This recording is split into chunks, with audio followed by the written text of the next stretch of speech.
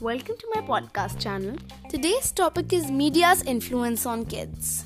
Now, media contains two platforms, good and bad. There are a lot of apps on the Play Store which are bad, and some of them are good for kids. Apps like YouTube and some games are usually appropriate. But some apps are not meant for kids, yet kids are addicted to them. Apps like TikTok.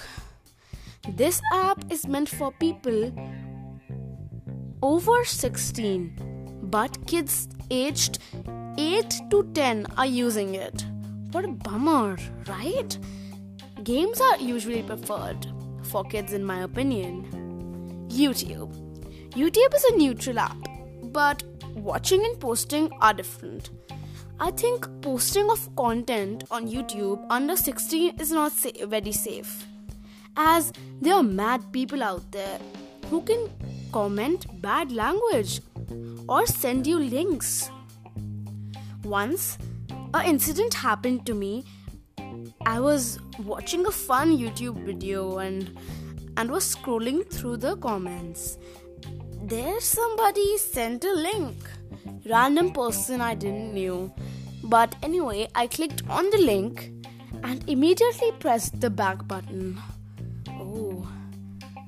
As the video was not appropriate at all. Don't make the same mistakes I did.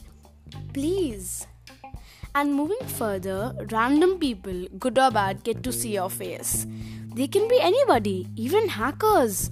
I prefer you a trick. Go on YouTube, click on your account, and then click on General, and at the last, click on Restricted Mode. This is a request. This mode helps you hide potentially mature videos and comments.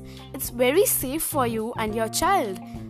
Thus, she/he can browse through any video that is safe only. So, please apply this mode for your child's safety. And apart from that, a wise person once told me, showing yourself on YouTube or TikTok is dangerous. As me myself wanted to come on TikTok, but with their right reasons. Now I'm safe just because of them. Thank you for listening to my podcast. I'll see you next time.